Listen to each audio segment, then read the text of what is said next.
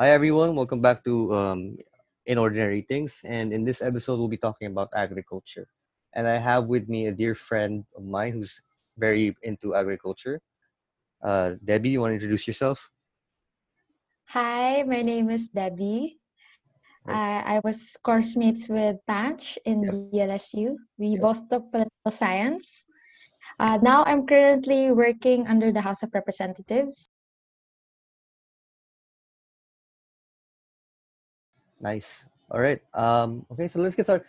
So actually, kasi not a lot of people our age are into agri. Sobrang obscure hindi naman obscure, but it's just not a common interest.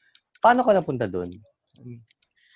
Okay, so siguro one factor kung bakit ako interested in agriculture is because my mom was a farmer. Oh, okay. Actually, lahat ng relatives ko, most of my relatives on my side were farmers, sugarcane farmers in Bacolod. Mm. And when I was young, we'd travel a lot to provinces like Nueva Ecija, Batangas, Laguna. So I was immersed sa mga agricultural lands and the business itself at a very young age. So I guess that's why I'm very interested in agriculture. Right. So, like when we say agriculture, are you specifically into like sugarcane farming or are you just open to any kind of farming? Well, right now I'm still figuring it out actually. Okay. Uh, it's agriculture is very broad. Yeah, yun nga. So But like it, what it yeah. it started with just research, and then now I'm actually interested in the agribusiness itself. So wala namang anything in particular, and I'm excited to learn more about it once I take my master's degree in public Mm. administration, hopefully specializing in agriculture. And yeah, yun lang so far. Yeah.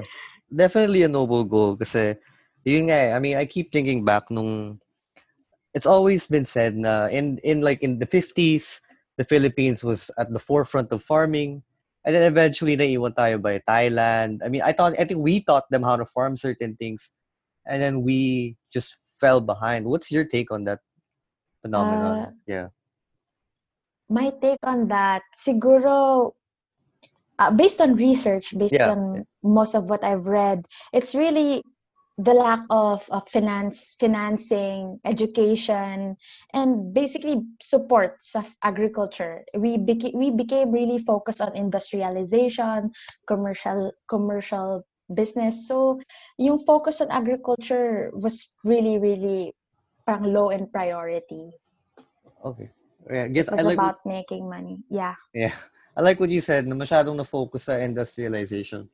Kasi yeah, I've been reading about this din. Parang people think oh once you industrialize yung economy will go up automatic. But Yeah. I don't know what correct me if I'm wrong, but that cannot happen if hindi pa ma-support yung farmers. Diba? Mhm. You can't have factories producing if our farmers aren't producing the food we eat, right? Yeah. Yeah. So is there any like particular initiative? Let's say like you get into the position you want, I don't know, a few decades from now. Is there any like initiative that you'd want to push? Yeah, again, financing them more. Anything else? Actually, there's problems again agriculture right now. Like I mentioned, it's agriculture demand for labor and the lack of technology and facilities for them. So the basic support. Siguro ako, I wanna focus on education. Yeah. Kasi as we know, we have very limited universities and colleges in the Philippines that actually offer agricultural programs. Mm, Sobrang dami nating universities pero only around I think 200 plus yung mga colleges na nag-o-offer ng agri programs, oh, okay. which alam mo naman tayo nagfo-focus tayo sa mga professions like become an engineer, Yeah. become a doctor. Right. So wala masyadong empowerment na Mm, nabibigay.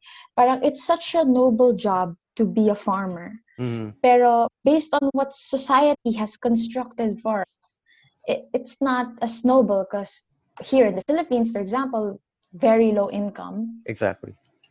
poverty, Mm-hmm. uh, lack of Yeah. education. Actually, 7 out of 10 Filipino farmers have they lack in proper education.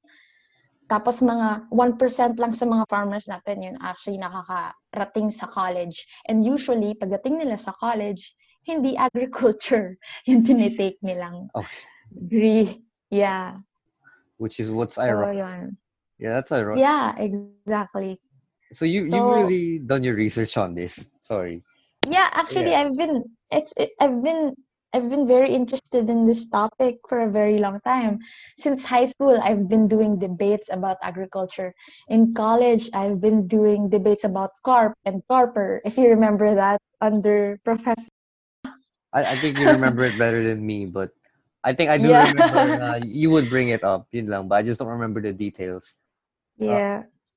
Have you found like other people that have the same passion as you na kaedad natin? Because I know, correct me if I'm wrong, but I know like a lot of the farmers, they're older. They're like in their 50s plus. There's a very real danger, no, that we don't have any more young people getting into agri. Have you met? It's a dying profession. It's really a dying profession. It is. According to House of Representatives. Well, actually, 57 years old ang average age ng Filipino farmers here. Yeah, 57. Yikes. It's really a dying profession. Kasi even farmers don't want their kids to be farmers kasi nga mahirap yung trabaho. Yeah. I mean, I can't exactly blame them, but yeah, it's such a shame kasi what they do is so essential to, I think yung pandemic has showed it especially, diba? Parang society will not run if these guys aren't running. So, but again, actually, that's why I commend Senator Kiko Pangilinan. Have you heard about his Sagip Saka law? It's familiar, but can you explain it a little more? Kasi ang problem talaga sa agri now, kailangan ng skills development. Yun. Yung sinasabi ko about education. Tapos walang mga proper facilities for post-harvest. For example, rice. Wala silang drying facilities. Napapansin mo pag pupunta ka ng province minsan, yung mga bigas na sa highway. Oh, yeah. Yeah. Yeah, that's because why? That's because they don't have the proper drying facilities. So and literally nagpapatuyo lang sila sa daan. Oo, and malaking damage 'yon kasi paano kung masira yung palay. Tapos pag umulan, kapag nabasa ang palay or ang bigas, bumababa yung value niya. Okay. And with what's happening now, yung rice tarification law, now ang binebenta ng farmers for isang kilo ng bigas, 7 to 10 pesos. Tapos pag umulan pa, for sure, bababa pa yung presyo nun. Wala nang babalik na pera sa kanila. Para ang dami nilang utang para lang makapagtanim. Okay. Para lang makaprovide ng let's say fertilizer, the proper equipment para makahiram ng equipment. They have to borrow a lot of money. Right. And with what they're earning, hindi sapat. Lalo na kapag tenant, for example, tenant lang sila sa lupa. Parang nililiis lang. Usually, ang dinedemand ng mga landowners, 50-50 yan. Oh, okay. So even like na half kagad yung whatever profit. Tapos mababa pa yung benta sa kanila. Imagine mo, 7 to 10 pesos per kilo. Magkano mo binibili yung bigas mo dito sa Manila? Shit. 40 pesos to 50 pesos. Means yung iba nga, dumarating 70 pesos. So, malaki yung pato. Very surprising. Oo. Yeah. Ang isang problem dyan, kasi yung middleman. Yung tinatawag na middleman. Usually, ang nangyayari, middlemen buy the rice for a cheaper price, tapos they sell it for a bigger price. Yeah. So, talo talaga yung farmers. So, do you think na like it's a problem with the supply chain na hindi makadiretso yung farmer to the market? Right? Okay. Farm to market roads, yun yung tinatawag dyan. Saka, ang tawag dito, crop insurance din. Isa rin yun. Ooh. Okay. Are there any initiatives to eliminate yung middleman? Para, supply, market, diretso na kagad. Is there anything that's being done? Or wala pa? I'm not sure, pero I think Mm. the Sagip Saka law, I'm not well versed with Okay. the law, pero I think it does address that. Okay. Mm. Are there any like public initiatives that you've been seeing lately that you feel like we're making progress with? Uh, Oh yeah, yeah. I have a few positive ones. Yeah. uh, yeah, I'm going back to Senkiko. As in, Right. okay, kasi lately pinapush niya yung na instead na canned goods Right. with the ECQ, with the pandemic, instead na canned goods yung priority relief goods, why don't you just make it fresh produce, 'di ba? Mm. Ang nangyayari doon, if the government buys directly from the farmers, syempre mas mataas yung price na pwedeng ibigay ng farmers, more profitable for them, Right. and it's healthier for our citizens here in Yeah. the Philippines. Naman. Yeah. Daming cases ng diabetes, daming cases ng That's kidney true. problems. So, fresh produce.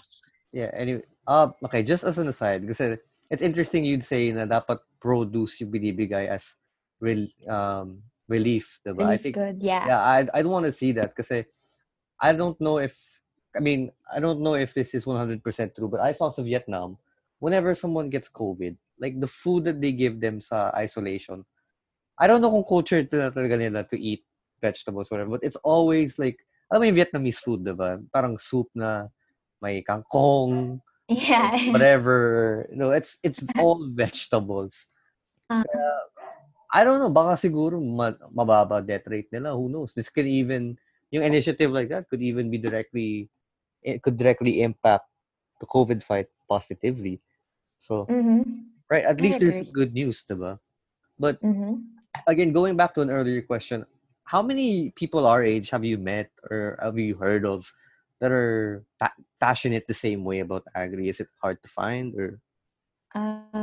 Siguro I haven't been able to join as much communities. Mm, Kasi there are opportunities gotcha. na makakilala ko siguro ng tao na may same advocacy as I do.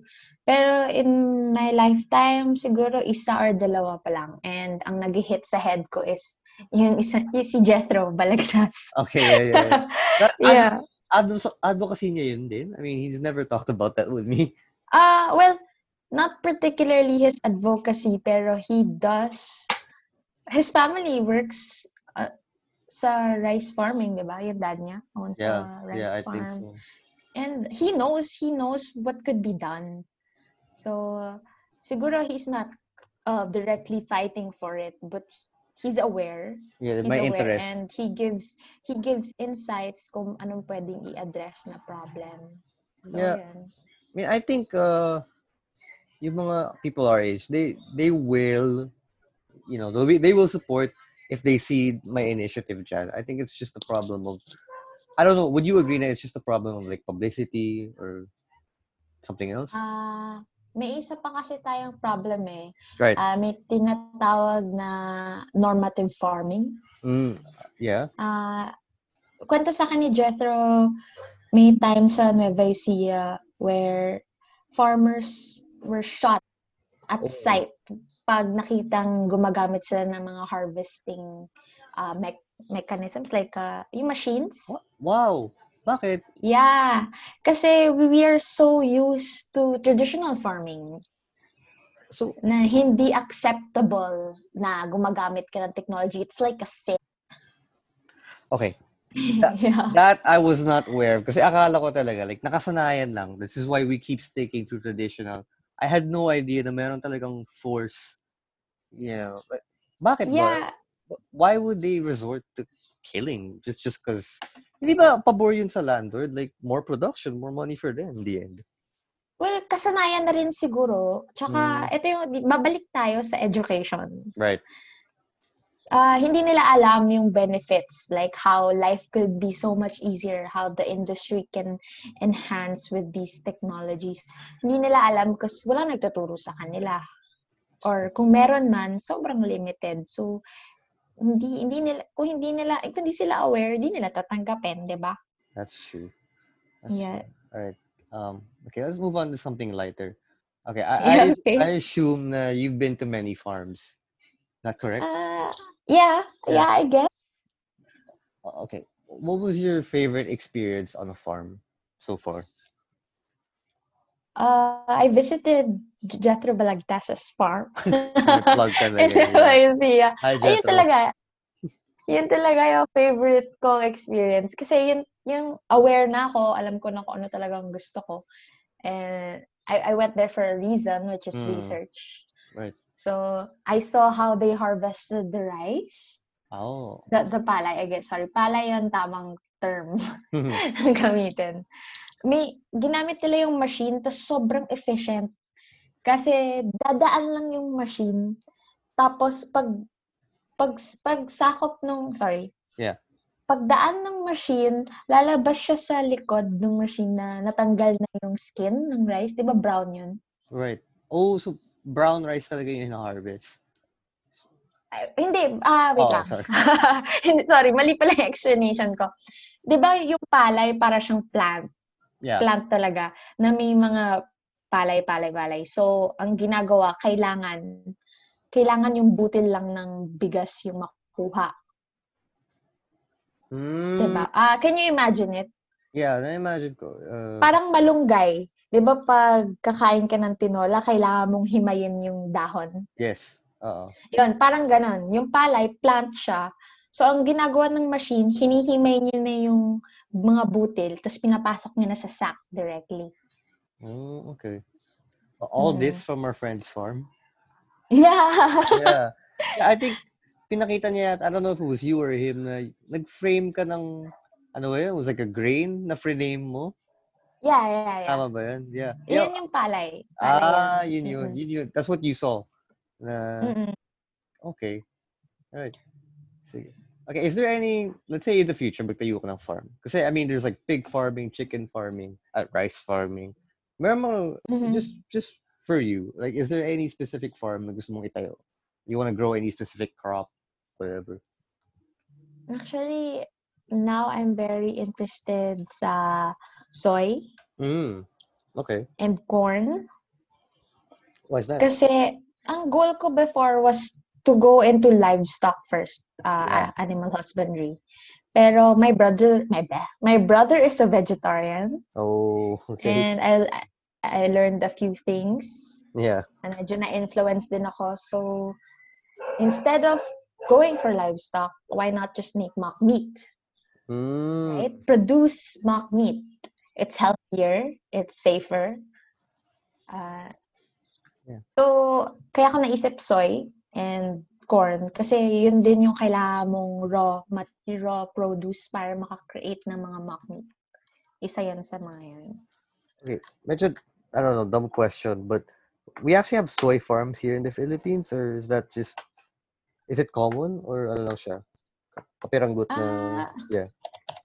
Actually, I haven't done my research on that. Pero you asked kasi, so right now, ang first thing na nag-pop sa head ko was soy and corn. Pero before it was rice.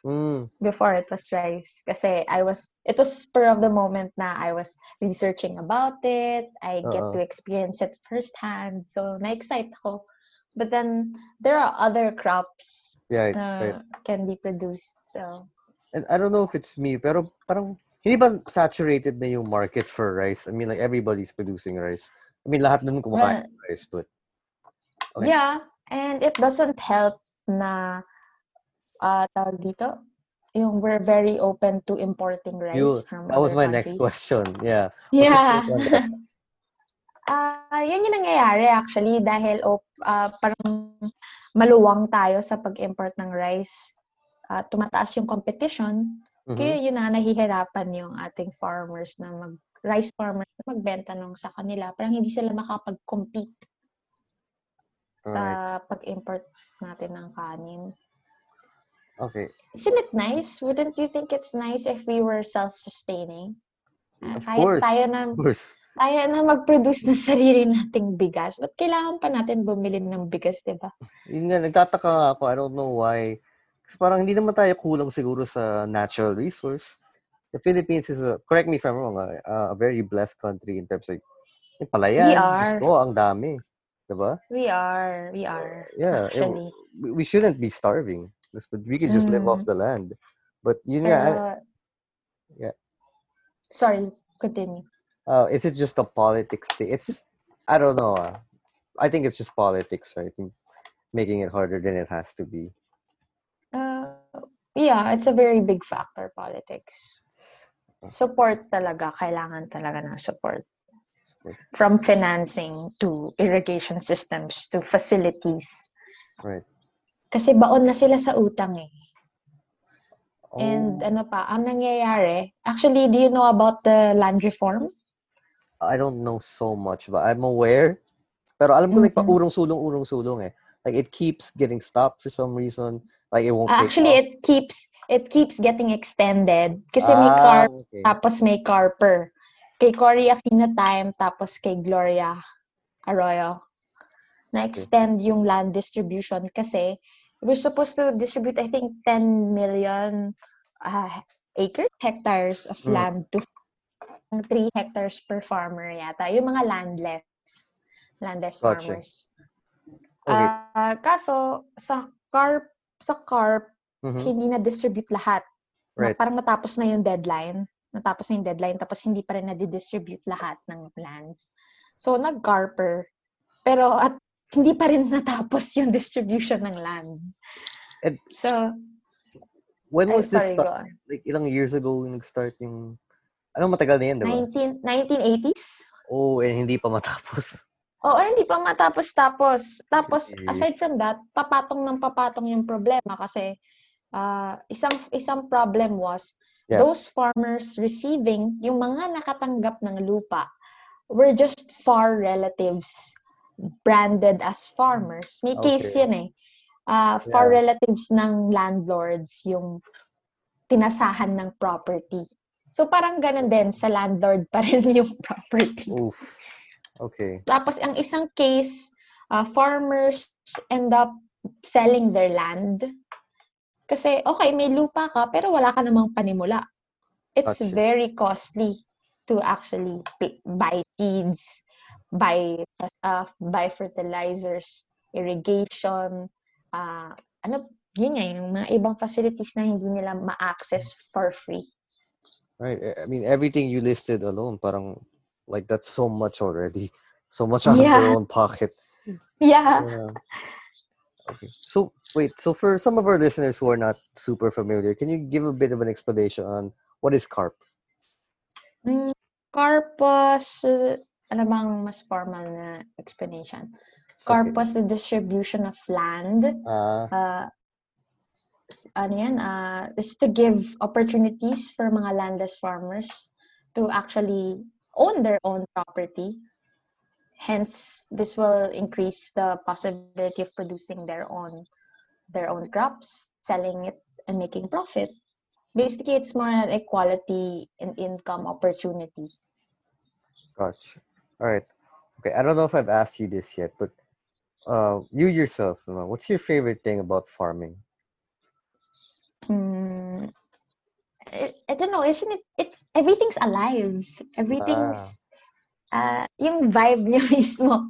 Sobrang therapeutic.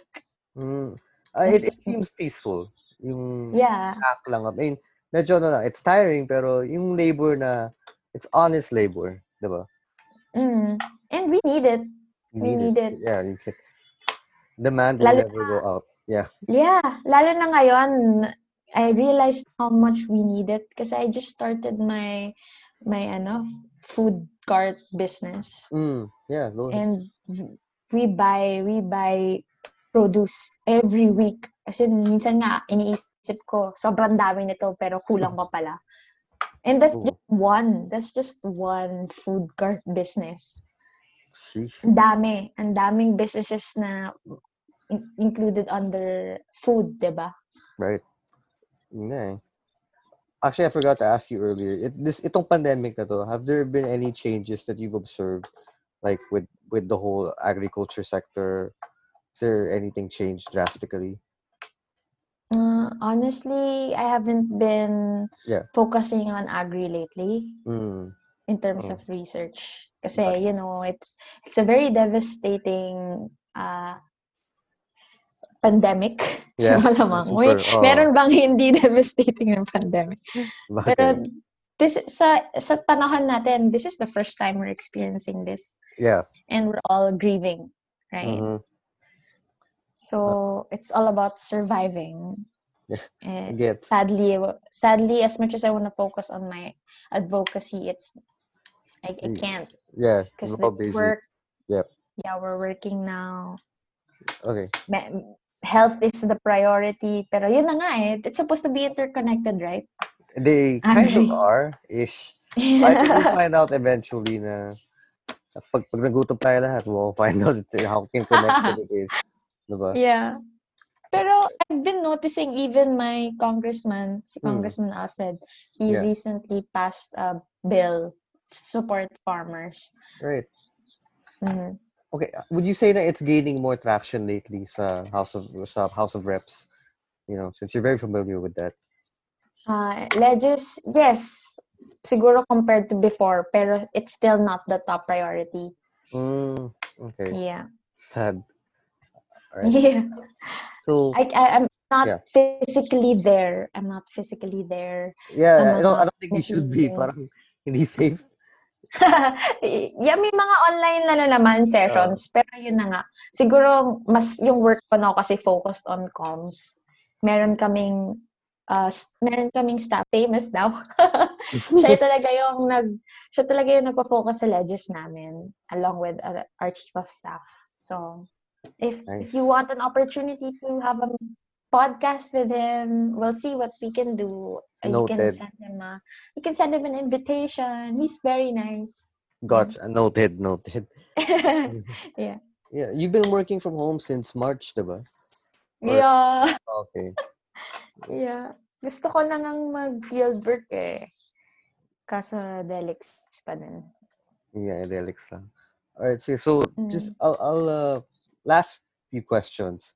Okay, in about, let's say, I don't know, maybe in 30 years, where do you want to see yourself? Where would you want to be in terms of helping out with your advocacy and everything? Actually, it's more than just 30 years. Okay. Yeah, sorry. Retirement plan. I have a Oh, retirement plan already. you want to share?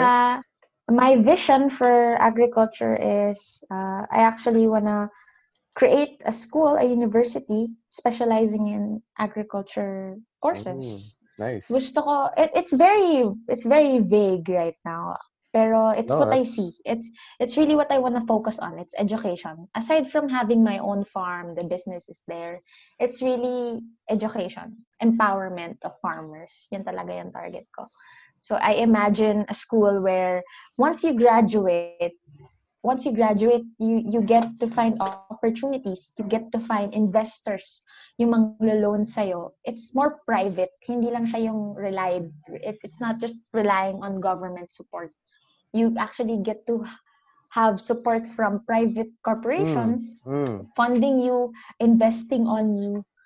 If you get that opportunity, and since agri is a very broad topic, you can take on different courses from animal husbandry to research to maraming crops na pwedeng i-develop. That's true. Ano pa ba? Yun, mismong farming itself, it should be a practice that should be developed over time. Kasi nga change is constant. Yeah, that's true. So, hopefully, right now, kayod lang talaga. Basic, save up until I actually can start my own farm. And then from there, ipon ng ipon hanggat sa ma-live ko tong vision na to, na makatayo ako ng sarili kong school. And hopefully, kumalat siya. I get to inspire others also to start their initiatives, to have an initiative to support the farmers education-wise. Education talaga is top priority. So, okay, yeah. Yeah. So, I definitely agree with you there. Education, awareness, yun pa lang, if you don't have that down, wala na yung iba. I hope na we're going somewhere because I just remembered like a few minutes ago, si James Reed yata, official ambassador ng DA, Department of Agriculture. Medyo natawa ako when I first heard that, but in hindsight, Like, okay, if it's to raise awareness, then whatever works, right? Yeah, and we need as many supporters and ambassadors as we can. Mm, Kasi we'll take what we can get. exactly. Yeah, so Yeah, kahit sino pa yan, si James Reid or actually, feel ko, I mean, Coco Martin would be a really great ambassador for yeah. Agri, diba? So, Actually, kahit yeah. ikaw, I really wanna commend you for being Thank you. interested. Thank you. As in, you can take on several topics, pero it was agriculture that you chose kahit ngayon. No, It's really nice. yeah. Thank you for that. No, I really wanted to talk to you about this because I know it's your passion, and I was right. You did have a lot to say about it. Marami kang insight about it. And yeah, again, Yeah. thanks. But let me thank you now. So we're gonna wrap this up. Thank you so much for agreeing to appear, and I'll upload this in a bit. And sige, I'll chat you right after this. Thanks, All Debs. right. Thank you so Bye. much for your time. Bye. Ingat. Bye. Bye. Bye. Bye. Bye.